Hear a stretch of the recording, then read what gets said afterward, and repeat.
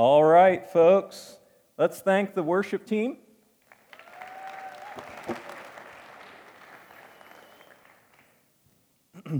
This is Wesley Week, when we're remembering John Wesley, the founder of the Methodist movement that eventually resulted in the Wesleyan Church and Oklahoma Wesleyan University. So, let's get started this morning. You've probably seen movies, or at least trailers for movies, that say that they're inspired by actual events or based on a true story or something along those lines. Well, this morning I'm going to be preaching to you a sermon that is based on one of Wesley's sermons, but I've adapted it for this audience today. So, here we go. You're asleep. You have your High School Musical pillowcased pillow. You have your Star Wars blanket featuring Yoda. All right? And you are in your dorm room, sound asleep. Your body is perfectly relaxed. No worries on your mind. You feel at peace. You're asleep. You're safe and snug, warm under your blanket in your bed. Doesn't matter what the weather's like outside. Doesn't matter if it's icing and snowing, whatever outside. You are snug and secure and warm inside in your bed. And you're happy as you sleep. You're having pleasant dreams. Your mind is replaying the night before and the fun that you had. In your dreams, you're once again out with your friends over the weekend, binge watching your favorite Netflix show till way late at night. In fact, so late that you missed curfew, but you were able to sneak back into the dorm undetected by the RA. And so as you sleep, a smile crosses your face at how clever you were and at how much fun you had over the weekend. But then your sleep becomes a little bit troubled. You get a little bit restless because something starts tickling at the back of your mind, some half-forgotten memory, like there was something that you were supposed to do. You just can't remember what. And so you turn over and you really don't want to wake up because you're nice and warm and safe and happy in bed, but this persistent nagging feeling keeps coming in your mind that there really is something that you ought to do, and the light from the window is starting to bother your eyes, and the light from the window, it's morning. How late is it? It's Monday morning. It's Monday morning of midweek exams week. And you have 2 midterm exams on Monday. What time is it? Because you were going to study over the weekend, but then that Netflix marathon came up, and you were like, oh, I can study later, and you never got around to studying later, and so you set your alarm to wake up early Monday morning so you could study. What time is it? And then you look at your clock, and it's 15 minutes before your first final, and you haven't studied. The alarm must have gone off, and you slept through it. And so you're like, all of a sudden, all that peace and happiness and security is gone. And you're like, oh man, I've got to study quick. So you've got your textbook that you haven't read all semester long. And you're thumbing through it, you're quick trying to skim all these chapters and everything, because frankly, you haven't been doing so well in this class. In fact, you've been bombing this class. And your coach has told you, better get your grades up or else. And your parents have told you, better get your grades up or else. And your advisor has told you, better get your grades up or else.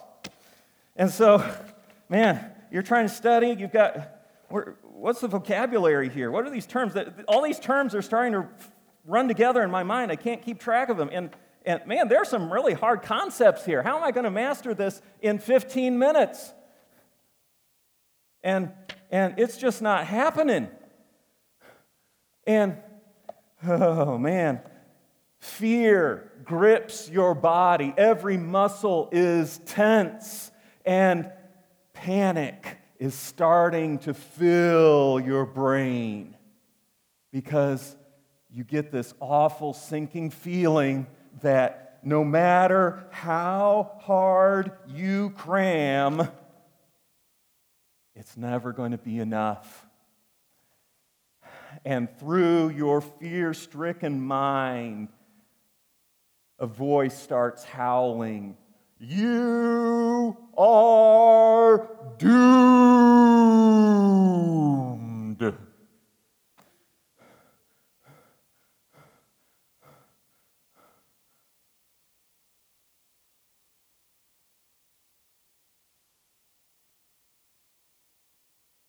According to John Wesley, when it comes to your spiritual life, a lot of you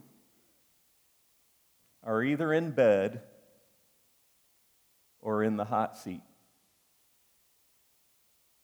A lot of people are. Spiritually speaking, a lot of people are asleep spiritually. They feel secure, feel happy, peaceful. It's all good. Okay? They don't fear God or love God. Maybe you think, God doesn't even exist. If he does, he probably doesn't really care about what I do with my life. If he does care, then, God is love, and so he probably is just sort of forgiving and all that sort of thing. So I don't really need to worry about how I live because he'll just forgive. That's what God does, right? Or, surely he grades on a curve, right? Because there are a lot of people who are worse than I am. There are a lot of people who've done bad stuff that's worse than what I've done, and I'm a pretty good person. Maybe he grades on the curve. And so your situation is that, frankly, you are a slave of sin and Satan, but you don't really recognize that, and you don't care anyway. You are comfortable in your sin. You're asleep, dead asleep spiritually,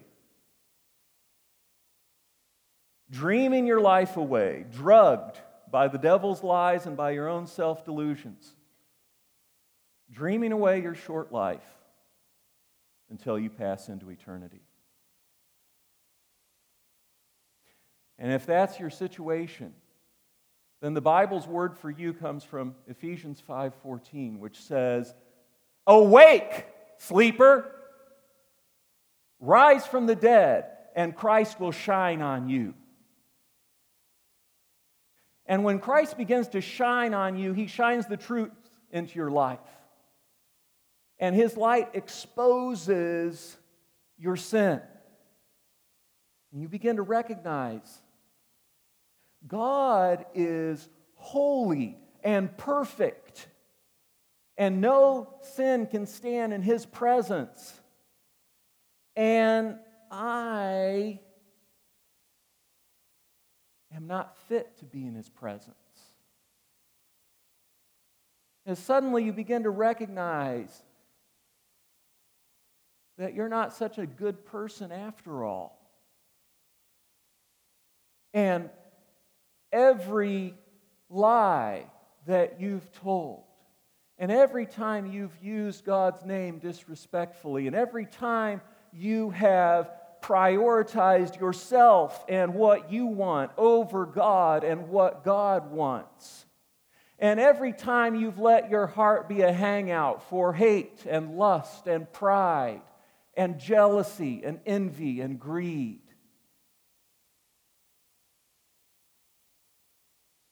you begin to realize Judgment Day is coming. And you will have to give an account to God for every thought and word and action in your life. And the fear begins to rise in you. Fear of death and fear of hell. And you start cramming, trying to change your life, trying to become more self-disciplined, trying to cram as many good works as possible into your life, trying to make yourself good enough, but you are finding that your good enough is never good enough.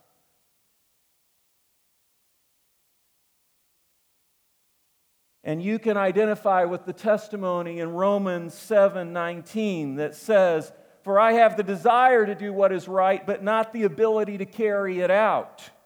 For I do not do the good that I want, but the evil that I do not want is what I keep doing." And so, like a fly trapped in a spider web, you discover that the more you struggle and try to change yourself and make yourself better and make yourself good enough, the more wrapped up and enslaved to sin you become. And so when you were in bed, you didn't fear God, you didn't love God. Now you fear God and the judgment to come. Because everything that you're doing is never enough.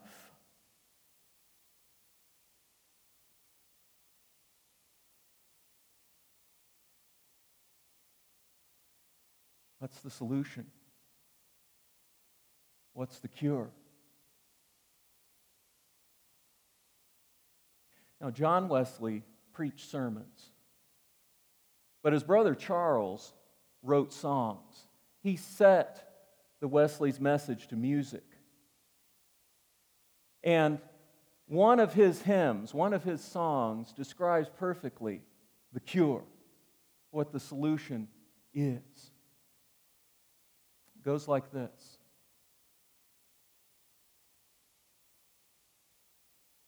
Arise, my soul, arise. Shake off your guilty fears. The bleeding sacrifice in my behalf appears. Before God's throne, my Savior stands. Before God's throne, my Savior stands. My name is written on His hands. He ever lives above for me to intercede. His all-redeeming love, His precious blood to plead. His blood atoned for all our race. Y'all, His blood atoned for all our race and sprinkles now the throne of grace.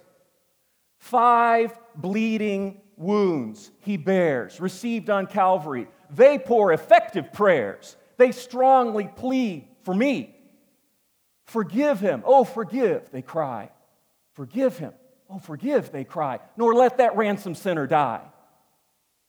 The Father hears him pray, His dear anointed one. He cannot turn away the presence of His Son. His Spirit answers to the blood. His Spirit answers to the blood and tells me, I am born of God. My God is reconciled. His pardoning voice I hear. He owns me for His child. I can no longer fear. With confidence I now draw nigh. With confidence I now draw nigh. And Father, Abba, Father, cry.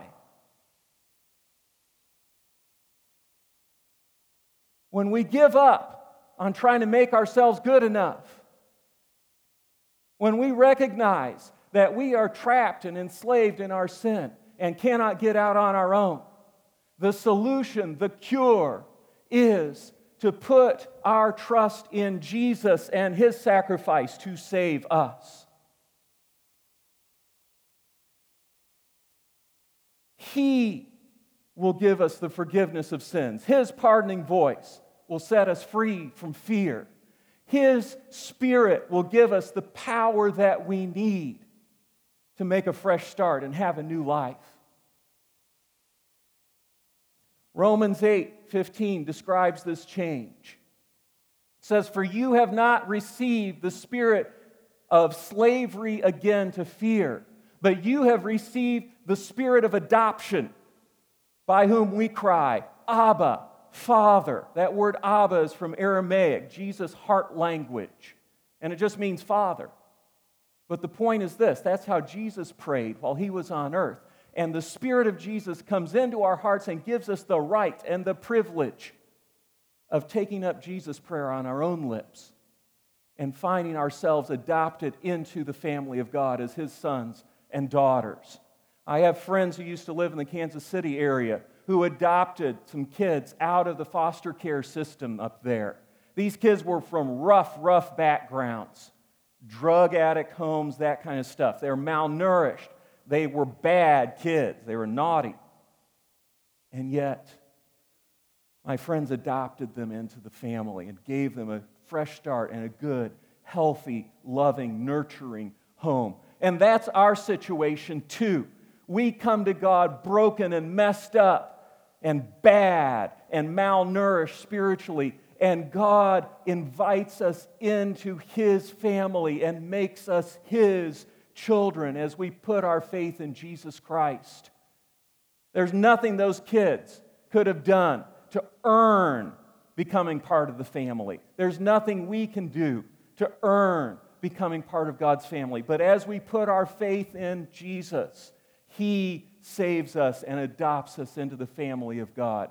And He puts His Spirit in our hearts, the Spirit of love, so that we begin to love God with all of our hearts and love others like ourselves.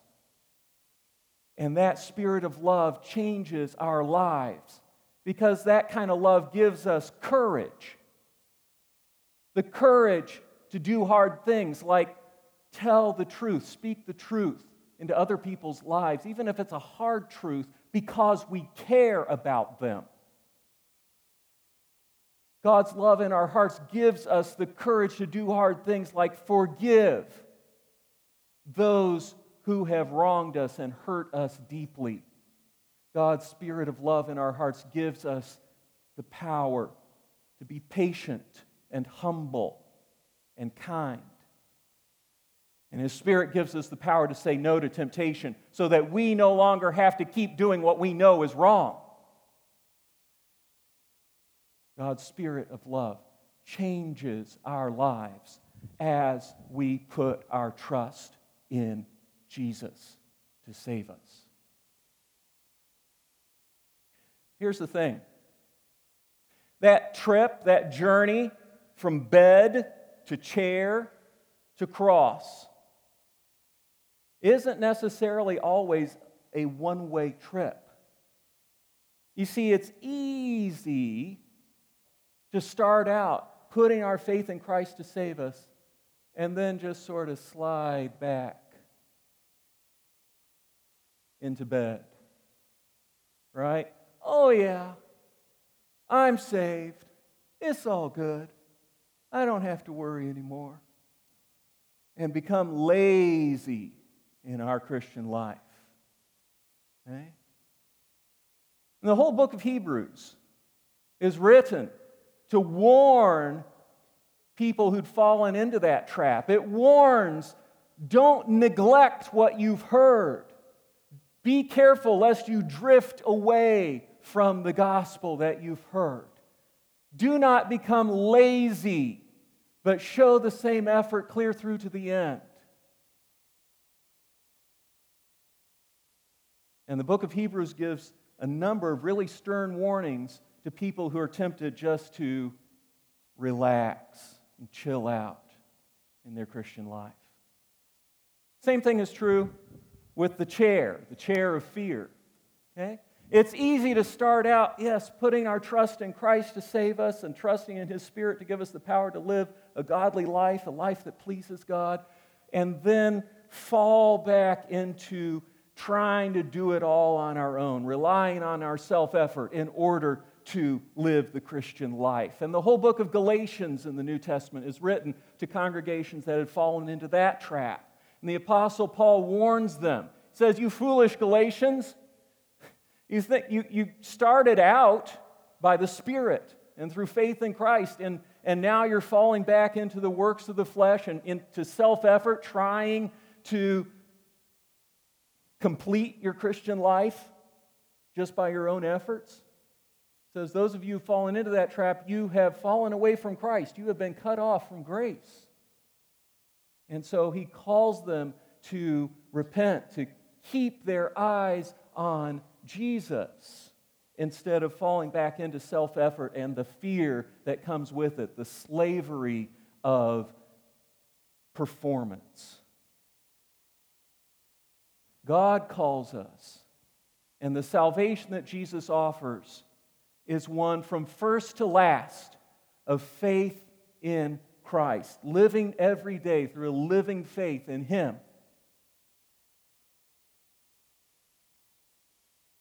And as we continue to do that, we rely on His Spirit of love, to give us the power that we need to please Him. And God's goal for us is to get us to the place in our Christian lives when His love rules every attitude and action of our lives, every thought and word and deed. When His love breaks the power of our self-will so that we are completely open to God's will, doing what He calls us to do in our lives, day by day. That's God's calling in our lives. To stick with the cross, to stay with the cross of Christ, and find our hope and our purpose, our peace, our happiness, our security in Him. My question for you today is this: where are you at in your spiritual life? Where are you at in relation to God? Are you in bed, asleep spiritually? Are you in the chair of fear and self-effort? Are you at the cross? The cross. Trusting in Christ and the power of His Spirit of love to give you what you need to live the Christian life day by day. I'm going to invite the worship team back up here, and they're going to lead us in song again. I want you to stand as they sing. They'll lead you in singing. My challenge for you is this: where are you at in your walk with Christ? Where are you at spiritually? And if God is talking to your heart, I invite you to come and pray. Come up to the front here and kneel down and pray.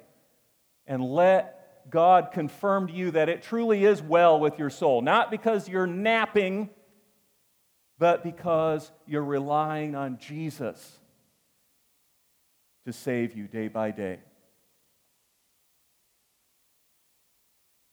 Let's pray together as the worship team begins to prepare. Lord Jesus, you didn't die so we could sleep away our lives spiritually. You didn't die so that we could just keep running through the rat race and the hamster wheel of trying our best to be best on our own, to be good enough on our own. I pray that your Spirit of truth would confront each of our hearts and let us know where we really are at with you. Shine your light on us, Lord Jesus, I pray, and show us where we are and where we need to be. In your name we pray.